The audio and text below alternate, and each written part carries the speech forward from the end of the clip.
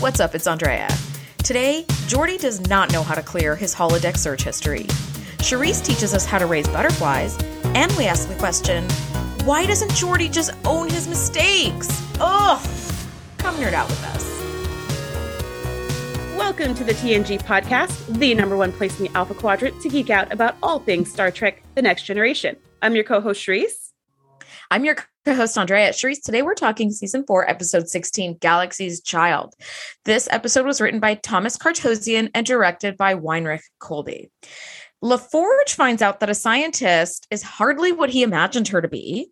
Meanwhile, they must work together to save the child of a space-born alien that the Enterprise has accidentally killed. Good God. Yeah, there's a lot going on. Yeah.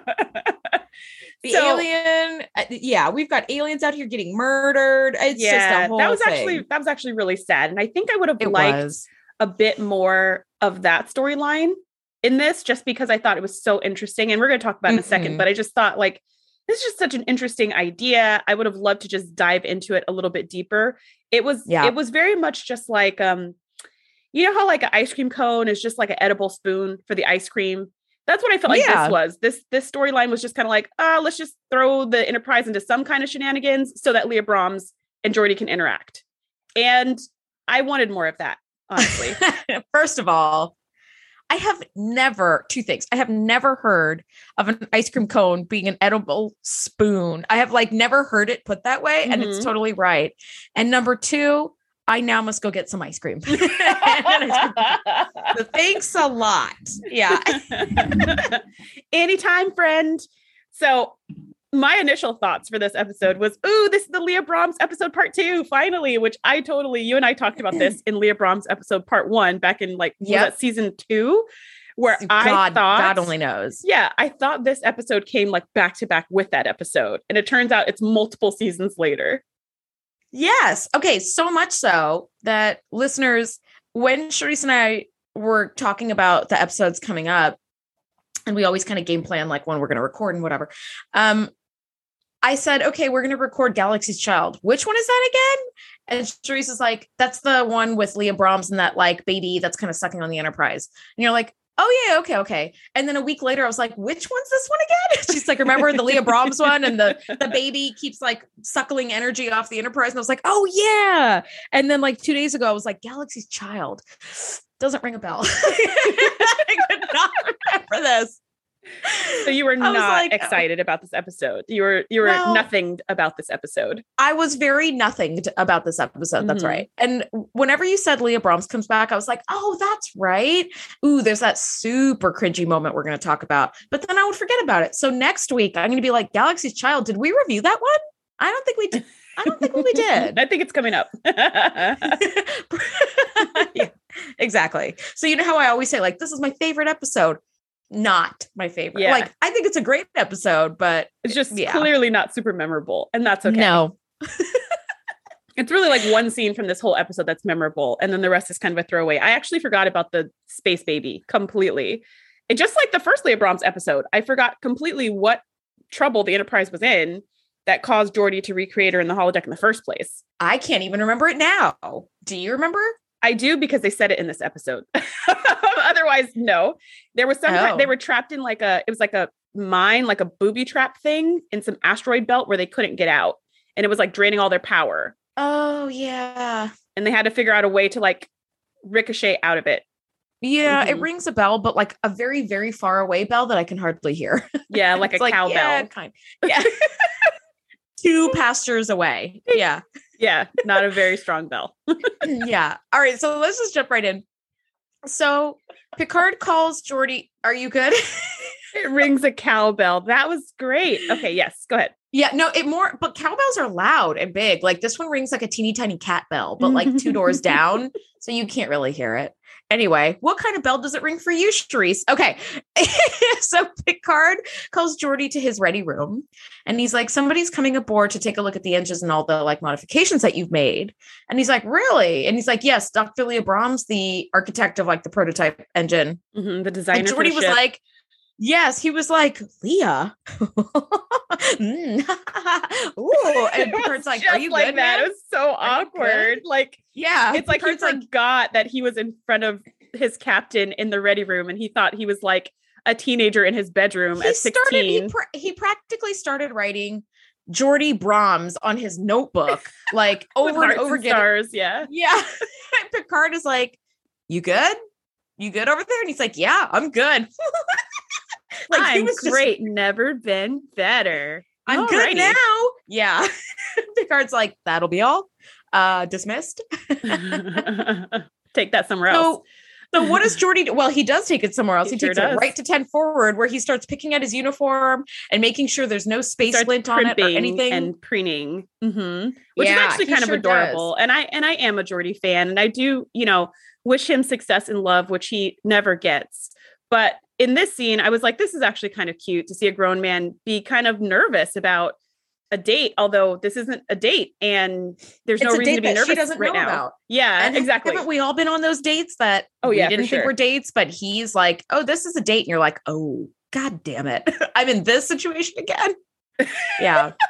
That's not where I thought you were going to go with that, but no, sure. Lots of us have been in that situation, I guess. Yeah, I've had multiple hangouts that whoever he was, like thought it was the date, and I was like, "Oh, time to go." Anyway, so this is what Geordie's creating. Yes, so he goes to talk to Guinan, and we get to see Guinan again, who's just the best. And Geordie explains to Guinan why he's so excited right now and kind of like, a giggling teenager. And Guinan is just looking at him with the hardest side eye, with a healthy dose of skepticism. And it's just like, Geordie, we all have fallen for fantasies at one time or another. And he's just like, no. Doesn't matter who, like, I don't want to hear the rest of this, because I'm telling you, she's amazing. It's going to be amazing. We're going to be amazing. She's not a fantasy. The computer made her out of her Starfleet records. She's not a fantasy, Guinan. And Guinan's like, okay.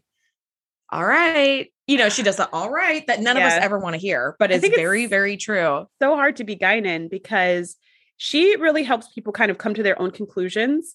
And I'm like the opposite of that in so many ways. I'll just tell people like it is, because I don't want them to kind of fall off a cliff. I want to be like, there's a cliff in front of you. Don't keep going. Yeah, I do that too. And it blows up in my face a lot. Yeah. People like to make their own decisions in their lives, but it's so hard to just watch it happen. And Guinan, she's just like, she's totally fine with it. She's like, okay, have fun on your date, And I'm just like, no, tell him, Guinan, that this is all wrong. It's a bad idea. Yeah. But he was not trying to hear her anyways. So she was very wisely did the right thing, of course. Yeah. And just kind of was like, I'll be here with a nice warm cocoa for when you come in with a broken heart. So Dr. Brahms beams aboard. And I have a question. Why do people always beam onto the Enterprise looking directly at the greeting party? Like, doesn't matter which way you're standing, you could be upside down or lying down when you get beamed up. But when you arrive, you're standing and you're looking right at Captain Picard or Riker or Geordie in this case. And I was like, do people get turned around during transport?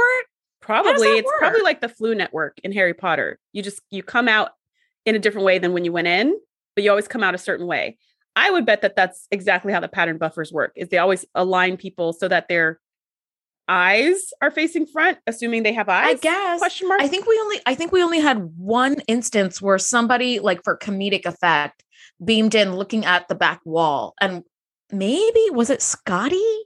Maybe it was Scotty when he came in like that episode where they found him with the Dyson sphere in a couple seasons. In a couple seasons, which that episode is amazing. But yes, he kind of, I think it's him that he beams in sort of backwards and like turns around. He's like, oh, or maybe it was up the long ladder. I don't know. It was something for comedic effect, but for the most part, they all beam in looking right at you. Yeah. And I was like, oh, that's kind of weird. But anyway. Never thought about that. But she beams in, she's facing forward. She's looking at Geordie, and Geordie's just got stars in his eyes. And he's like, Leah, hi, Dr. Brahms. I mean, wow, you're really pretty. He doesn't say that, but he says it with his eyes. And she's just like, oh, so you're the one who's been messing up my ship, and storms off. And you're like, ooh, okay, well, that wasn't the warmest greeting of ever. But you know what? Geordie is undeterred. So while part of me was like, that was super rude, Geordie's not offended at all, because he's madly in love with the fantasy hologram of this woman. So she could just do anything at this point. And he's just going to be like, that's okay. I understand. Mm-hmm. Also, I feel like if you know that the real Dr. Brahms is coming over, maybe delete the holodeck program where she is like telling you to make love to the engines and shit. Like maybe just get rid of that. You know, like clear your Google search, buddy. Or put a lock on it, you know? Clear, like clear your browsing history. Something like, yeah, this is no, it's just very like, come on, buddy. So yeah, she's super unhappy with all of Geordi's adjustments. I did catch that they rode together in that little uppy downy elevator thing that they have in main engineering, which I love. The like miner's shaft elevator. Yeah, I've always wanted to ride in that. So he's getting pretty defensive about her being like an asshole. And I think rightly so. Like she's being a dick. She really is. This is something for no reason. This is something that I've noticed in very, very, very like academically minded people where they kind of lose all their filters. And I am guilty of that as well from time to time. But like, you kind of need to read the room and be like, you're sort of being a dick. Like maybe you're not wrong. Like you're irritated that Geordi's making all these adjustments, but you're just being an asshole. Like that's not okay. By the way, we do learn that Geordi has an office, which we never ever see. I totally wrote that down in my notes. I was like, what? When he's like, you can take the call in my office. I was like, office? Where is his office? Since when does he have an office? The giant table in engineering is his office. What are you talking about, Geordi? And then we didn't see the office. And I was like, duh, because I don't remember. First of all, I don't remember him ever having an office. But secondly, I certainly don't remember seeing him anywhere besides this space that you could call his office. So now I'm curious to see if we're ever going to actually see this set piece, because, you know, every once in a while we get some random, like that gift shop we saw or the barber shop or just like the gift shop. That's do you remember that? We just see like random parts of the ship where we're like, oh my gosh, how long has that been there? So I want to see his office, even though it's just a room. I totally want to see it. I imagine it would look a lot like Dinan's office, which is another person who probably doesn't need an office, but all right. But okay. Although I feel like the main engineer does actually need an office. I think he does. I don't think she does. I don't know what she I don't think she needs an office at all, but I think that he really does. Like you're the chief engineer of the flagship of the Federation. You probably need some sort of little cubby to stick all your papers and your pads and or your to whatever. Sit quietly and strategize without people asking you questions. Yes. Now, on the bridge, Data detects an abnormal field of energy in the Alpha Omicron sector, and they head over to investigate. And it's some sort of shape that is emitting this high frequency radiation. And Picard is like, an unknown thing? Is it a ship? No. Is it alive? Possibly. He's like, you know, new life form. He's slapping on his Indiana Jones hat and he's zipping over to investigate. He's like, we're explorers. Like he had like a little magnifying glass with him. Yep. Totally. Now it turns out, so there's a little bit of jumping back and forth, and maybe we should just alpha and beta the storyline, but they head over and they find that it's actually a living thing. And it starts to kind of emit this like radiation, right? Wait. It's jumped ahead like a lot. Yeah, but that's okay. I like the A plot, B plot idea because the space slug is not that long of a storyline, and neither is really the Leah Brahms situation. But what I love about this alien creature they find is everything. It looks so cool. Cool. And it's just like floating around in space. And it actually looks a lot like this parasite called Trichomonas. And that parasite causes an STD. So don't look up the symptoms, but you can definitely Google Trichomonas to look at the organism. It looks just like that. It's just very cool. It's got the little, you know, that little rim around it that inside a fluid would help it to float to swim inside of fluid. Yes. I don't know what exactly it helps do in space, but it looks so cool. And so do you have thoughts about what it might do? No, it's so in fluid, it kind of beats like cilia and it helps it move, but in space, not really sure. But I do love that the design crew really pulled from nature to kind of create this alien look. I did see that there was some groundbreaking work in this episode on the space slug because they used a combination of clay and CGI. And when I hear of clay plus CGI, I always think of like those weird parasites in the neck of like at the, you know, in the conspiracy episode or whatever, where you're like, oh God. Yeah, those are disgusting. They were so gross. But yeah, so they used this like clay and CGI combination to like make the mother and then subsequently like the child that kind of attaches to the Enterprise. I thought it was really cool. I could totally see that because it did look like it was kind of made out of clay because it was solid, it was thick. It had very distinct shapes and markings, but then also it had that like glow effect where it was glowing different colors. And that's probably where the CGI came in. But it just looked really cool. Like kudos to the team for designing such a creature. I thought it was amazing. And I would have loved to see more about this creature. But anyways, the Enterprise is getting close. Like, wait, is this alive? Like, what's going on? And kind of instantly, the space slug attacks it with lightning. And they're like, oh, crap. And the ship is like, and it's just being drained. And they're like, break free, run away, anything, shield, something. And it's just like, they have no defense. Here's something interesting. After this life form zaps the Enterprise with a level of lightning that like Sith Lords would be jealous about, they try to get out of there. And Geordi says there's too much interference to form a warp field. And I'm like, what? This sort of sounds like a variation of things that have been thrown about on the Enterprise, but I've never heard of too much interference to form a warp field. Like, where is the interference? Where does the warp field need to be formed? Is it in like the warp coil? Like what this to me was like, that was a new one for me. Well, I think we've heard something similar, not with the warp field, but the radiation, the space slug was putting out high levels of radiation. In fact, lethal levels to where they only had like 2 minutes of life before they all died from all this radiation. And we've heard before from ionic radiation on one of these planets. I think it was the one where Geordi and the Romulan were trapped in the cave or whatever. They couldn't beam people out or in. Like they had trouble with the transporters, which that comes up time and time again when there's too much radiation and interference, they can't beam. So I kind of buy it. Like there's a lot of radiation, so we can't do something. Why can't they do it? I don't really know. And they didn't even need warp. They were trying to get out with like impulse. Yeah, can't you just use impulse to like back away? Yeah, but apparently not. Apparently they couldn't do anything, and they were about to die from lethal levels of exposure within seconds. So I was really surprised that when they first saw the creature from a distance, that Worf wasn't like, shoot it. I was like, wow, okay, Worf has changed. And then as soon as it zaps them, he's like, shoot it. And I was like, oh no, we got him. It's still Worf. At this point, he has to shoot him because they have to shoot this creature because it's like it or them. And I'm sure that there are levels of phaser fire, just like there are levels from, their handheld phasers, but whatever level they used, like instantly killed the creature. Picard did say minimum warp, or he said phasers on minimum. And they do kind of sort of shoot like a warning shot at this creature. And it immediately dies. And it's so sad, right? Like that really was sad to me watching that. Yes. Well, and Data is like reading out like, energy and outputs from it. Yeah. Energy output is fluctuating. It's unstable. Like it's hardly detectable. And then the creature is dead. And I was like, and then did you notice that Riker does this like turn to look at Picard, like classic 90s TV disappointed face? He kind of does one of these like, I did not notice that. And I was like, wow, that is like peak 90s TV. And then Picard is just stunned.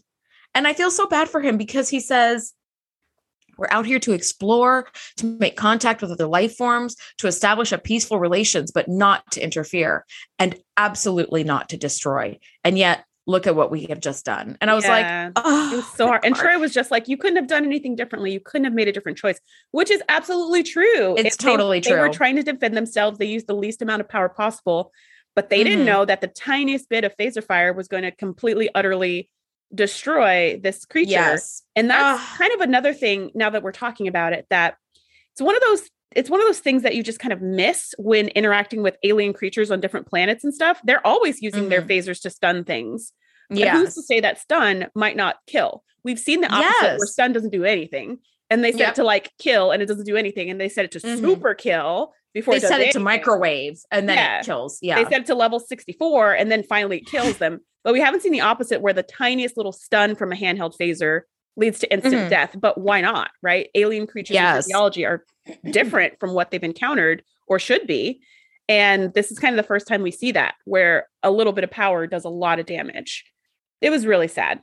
Yes. But kind of a short-lived sadness, because as you're seeing the creature kind of just lose all its color and just kind of is laying there in space. Yes. Which another thing I'm thinking about is if this was the ocean, it would be digested by bacteria and recycled into the world. But this is space. So we're just going to have this big space carcass laying around. It's actually called, there's a term for that in marine biology. Haha, I get to use my degree. So when when small animals die in the ocean, they usually get eaten very quickly, and that's that. But when larger things die, or they die in sort of a pelagic setting, where pelagic is open ocean and it's sort of known as a desert, there's really not a lot of nutrients and stuff, not a ton of life, like in the deep, in the middle of nowhere.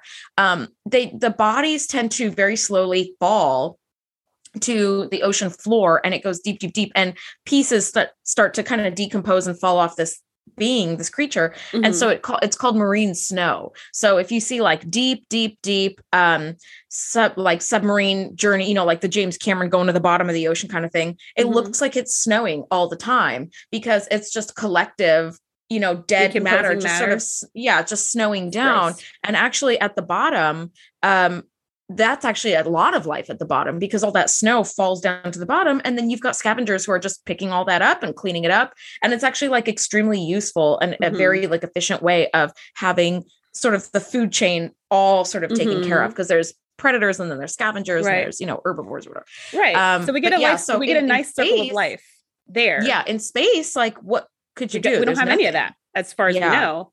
So I think just that big floating body would probably freeze over and become a comet at some point. But like, I imagine so. Yeah. Anyways, I just had that thought where I was like, oh, there's this big, like kind of whale-like corpse that's just going to be there forever, which is, they can come back 20 years and that whale corpse will be perfectly preserved right there. It would be just like that. Oof. But where there is sadness, there's also new hope, because the Enterprise finds that there is a little space slug wiggling around inside the big space slug. And they're like, it's a baby. Oh my God. And Picard's like, that's why it attacked us with lightning. It was about to give birth, and it was just trying to protect its offspring. And you're like, yes. And I love that Dr. Crusher comes up with the idea of doing this cesarean section to use the phaser as a scalpel and just kind of slice a little bit of the mother's body to allow a space for the baby to wiggle out. And I did think that was a great idea. I was like, what else could you do? It was cool on so many levels. It was cool that they thought of it. It was cool that they showed them doing it. It was cool that they showed the baby coming out. And it was cool how they described it too, because she was saying, it's clear that the baby's immature, because if it was mature, it'd be able to leave the body by itself. And I had this picture in my head of like a butterfly, right? Like coming out of the chrysalis. And it's like, when I was a kid, when I was in, I think kindergarten or first grade, we all grew butterflies in little mason jars. Yeah. And at one point, I know, but mine died, but it would have been great if it would have grown. But at one point, the butterfly starts to break out of its chrysalis. And for those people who had living butterflies at that point, it's really tempting to pull the chrysalis off of the butterfly, because you see it struggling and you see it trying to break through, and the shell's so hard and the butterfly's so fragile. But for anybody who broke the chrysalis off of the butterfly to help it, the butterfly immediately died. And that's because when the butterfly breaks out, it has to beat its wings furiously in order to do that. And that circulates blood throughout its body. The blood goes through the wings and then back into the body, and through the wings and back into the body and through the wings. And that gives I did not know that. Yeah, that gives the wings enough strength to fly, but it also circulates blood throughout the body of the insect. So if you break the chrysalis open for it, it doesn't develop those skills, and it doesn't have any circulation, and it dies.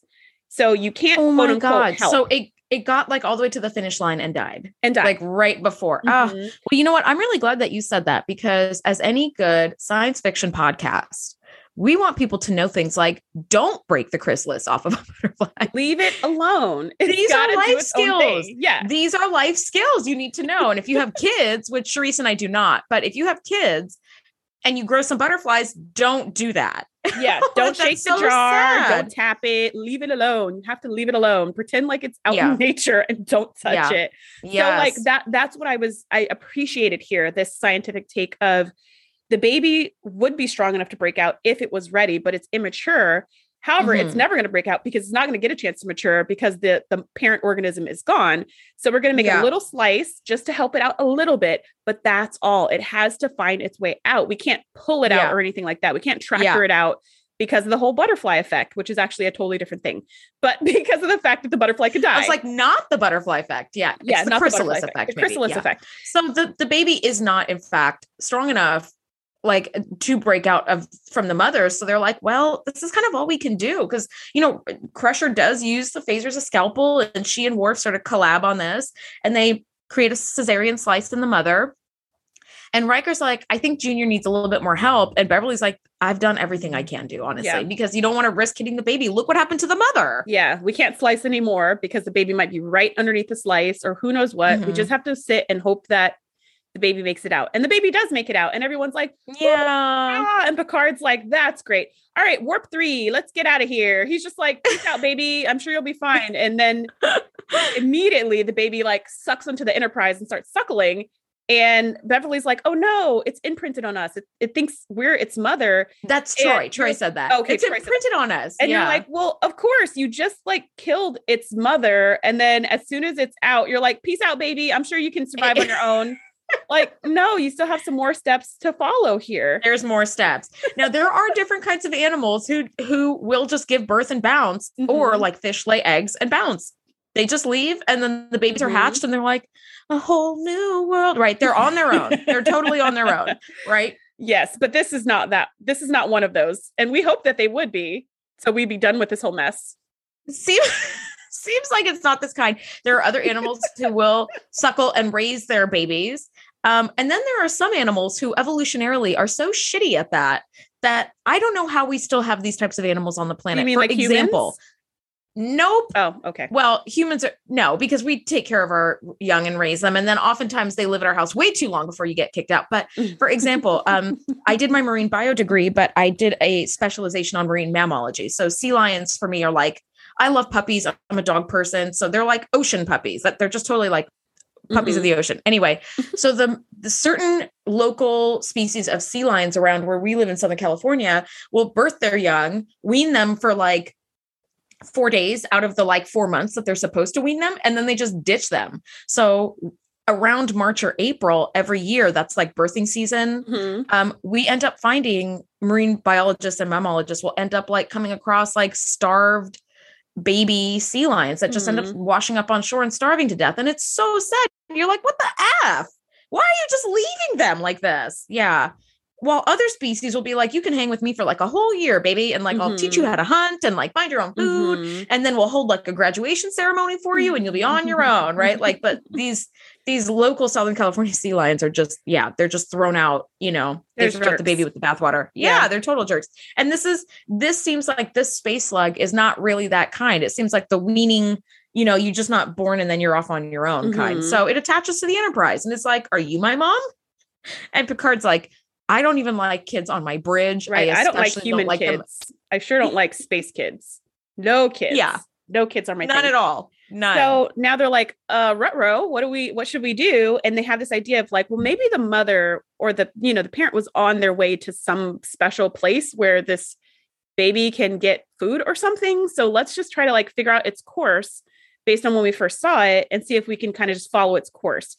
So they do, and they find this asteroid belt, and Data discovers that whatever these asteroids are made out of, it's the same thing that the mother's body was made out of, or parts of mother's body was made out of. So they're like, maybe this is probably a food source. And if that's the case, they've got all the food in the world. Like there's so much food here for this baby. It's going to be just fine. It won't need to suckle from us anymore. But then the question is, how do we get the baby to stop suckling all our energy and go over to the asteroid belt?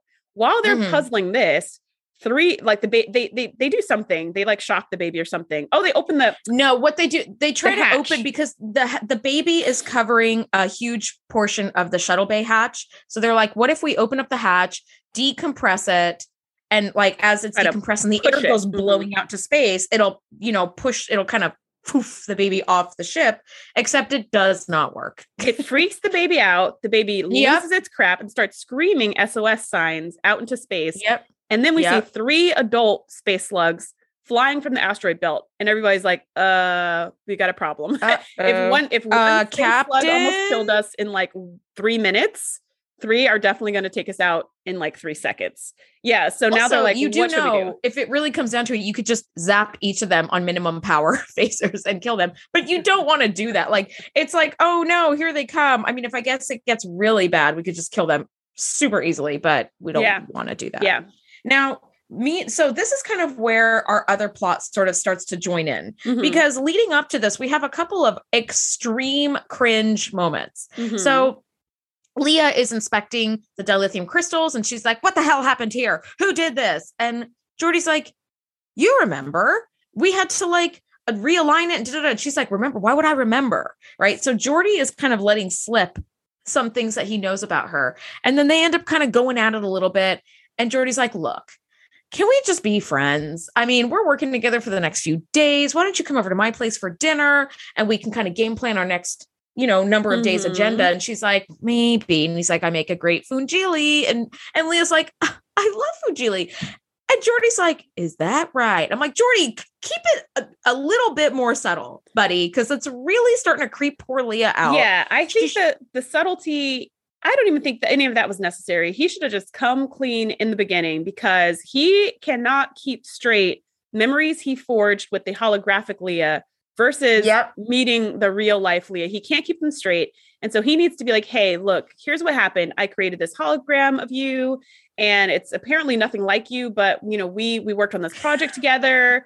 Like, I don't know. He should have just, and I caught some feelings. Yeah. Because I mean, he could decide how much of that he wanted to reveal, but the dropping hints about, he knows her favorite food. He knows she likes to read. He did it like, as she's asking, like, why do you know so much about me? Oh, because I've studied you, because I admire you. It just comes off really creepy and not sweet, but creepy. And if he had come clean earlier, then it could have come across as sweet, as like, oh, that's weird, but also explains why you know so much, but also explains why you don't know me at all, versus being like, oh, I like to read. Oh, this is my favorite food. Oh, how do you know this? Oh. Yeah. How do you know all these things? So he ends up inviting her to dinner. And he sets this super romantic scene at his room. And I was like, ridiculously romantic. No. At no point did he say the word date.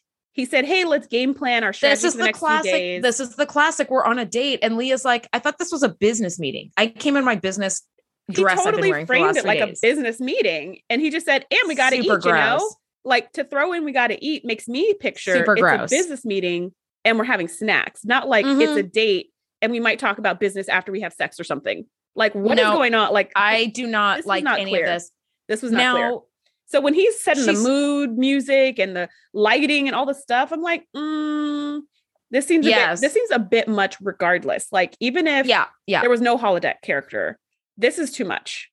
This is like even a romantic, she was 3 months in kind of thing. Listen, even if she was in for a date and she was like, oh, a date sounds great. This is not first date vibes right here. Yes. This is way too much. First date, go grab a cocktail at a restaurant or whatever. Go to 10 Forward. Yeah. Something to drink and get to know each other. Of this is too much. This is a lot. It's way too much. So she immediately gets weirded out because her radar is spot on. Yep. And she's like, I got to get the fuck out of here. So she kind of tells him very professionally. She's like, I don't think it's really appropriate for me to be here. And she's very nice about it. Mm-hmm. She's like, so why don't we meet up tomorrow at 0800 and we can go over this agenda? And she kind of tries to smooth over this awkward moment for Geordi's sake. Yep. And Geordi's like, fine, I guess. It's like, buddy, she's handing you a snack. Okay. Yes. She's trying to give you get out of awkward free card. So just take the card. And you are not taking it. Right. Then I think this is their first time of us seeing Geordi's quarters also, like ever, which is really exciting. So I found a 2 degree of separation here with Geordi, because Geordi was arranging a very beautiful vase of irises, which are one of my favorite flowers. They're really, really beautiful, like purple and yellow, like very stunning flowers. And I was kind of looking them up because I was like, is there a specific type? Maybe I could deep dive like these flowers, to realize that the word iris comes from the Greek word rainbow. And I was like, a reading rainbow.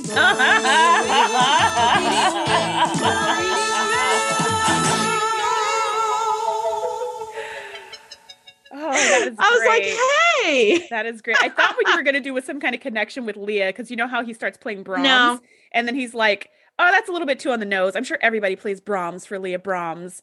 And it was like, yeah. Guess who probably does? Guess who does? Her husband, which we find out that she has when they go crawling into the Jeffries tubes to inspect the power transfer conduits.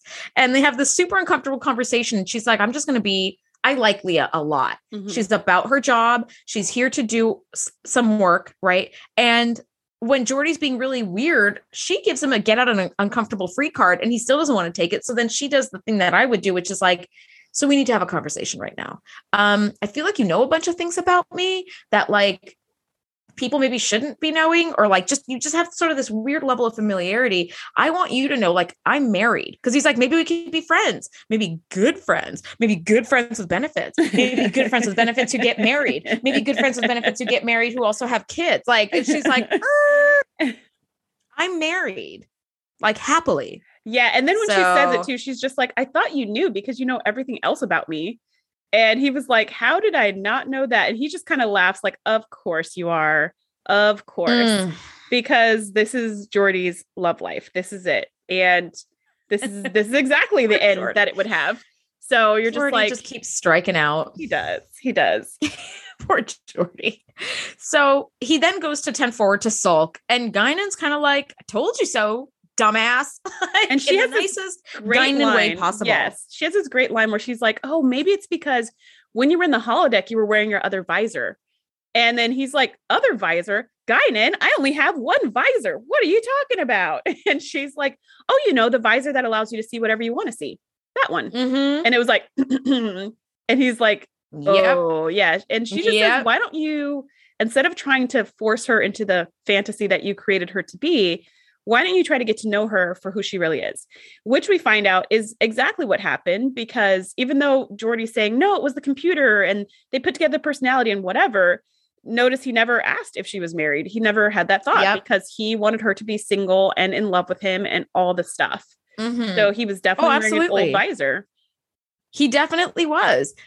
So as this baby situation is escalating with the Enterprise, Leah is like, maybe I could look at some of the modifications that Geordi has made on the ship to see if there's anything we can do to kind of get this baby out of here, and off the ship. And she's looking at a terminal in main engineering and like looking at this list of all the modifications that he's done. Here's a little bit of trivia that I actually found. I didn't spot this, but I did read this on the internet, that the last entry that she's looking at, if you look carefully, it says tonight on HBO. It's a long entry because the writing crew, the set deck crew, they just end up typing a whole bunch of nonsense. Like I have seen close-up shots of like items that have been bought at auction that were like from the original set of TNG. Mm-hmm. And they just say things like, since nobody's actually going to read this, we just decided to write some nonsense, blah, blah, blah, blah, blah. Like that's actually what it says, like on some of the LCARS panels. And I was like, oh, that's pretty funny. So it says tonight on HBO, which is kind of funny. So she runs into this holographic program and she's like, oh, you know what? I'll just run it on holodeck 3. I kind of want to know more. And the ensign's like, okay, bye. And then we see Geordi like 10 seconds later. She went where? Oh no, that's the holodeck 3. And it's just like, wait, is that a problem? Is there something wrong? Like, no, not at all. Go pew, and you just see like the little smoke trail that his feet leave as he's running to holodeck 3. Yes. Now, she of course has found the deep dark secret. Every time you look at the engines, Geordi, you're looking at me. Every time you touch the engines, it's me. Geordi runs in and he's like, it's not what you think. Is there any other possible explanation for what this could be? Mm-hmm. Because I'm going to go ahead and say no. It's exactly what it looks like. He did say you can look through the whole program and see that nothing ever happened. Like look through the whole program. Nothing inappropriate happened the entire time. But she says, which I think is fair, how do I know this is the only program? How do I know this is the only copy of me inside of the holodeck? So even if I watch this whole program and it's totally above board and professional, it doesn't mean anything. How do I know you don't have some secret private thing going on? Yes, one for every day of the week. Yeah, I was like, you are so spot on about this. So then Geordi goes on this crazy rant, which I think does not save him at all. And here's Geordi's reaction to Leah being very understandably upset about what she finds. Ever since you came on board, you've been badgering me, and I've taken it. I've shown you courtesy and respect and a hell of a lot of patience. Oh, no, wait a minute. I've tried to understand you. I've tried to get along with you. And in return, you accused, tried, and convicted me without even bothering to hear my side of it. So I'm guilty, okay? But not of what you think. Of something much worse. I'm guilty of reaching out to you. Of hoping we could connect. I'm guilty of a terrible crime, Doctor. I offered you friendship. So none of this that he has said, by the way, like this to me screams furious backpedaling. And it does not scream apology. Like, no, which is what she needs to hear. That I did this. I should have told you in the beginning. I realize how uncomfortable this might make you feel.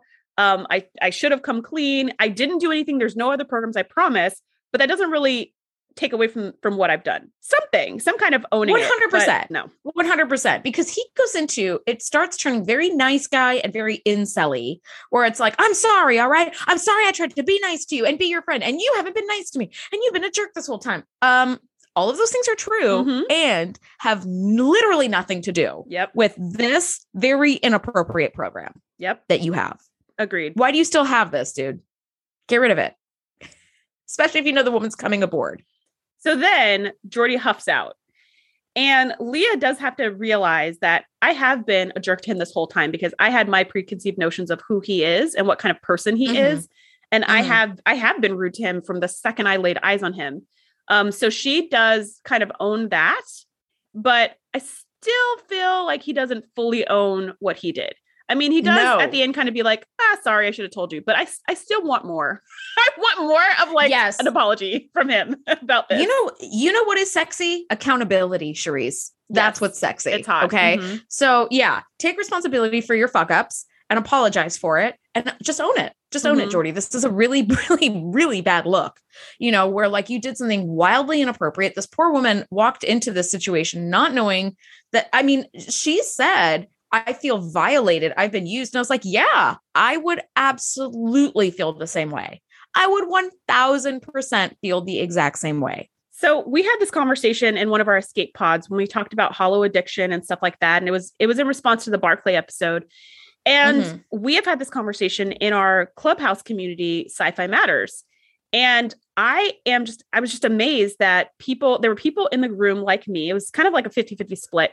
There were people in the room like me who were like, I would be outraged. This is not acceptable. And then the other half were just like, who cares? Like, if I don't know about it, I don't really care what people do with my likeness or my image, like whatever. And that just to me is like, why don't you care? Everybody should care because I'm so passionate about the privacy of my own likeness and self. And I wish I was more nonchalant because this would ease my concerns a lot about like virtual reality stuff and hologrammy stuff. But like this episode is another one that just pushes my buttons where I'm just like, how dare you? How dare you? This was completely wrong. And you should feel really bad. And there needs to be a lot of apologizing here because it's not cool. Like I'd be just as pissed as her.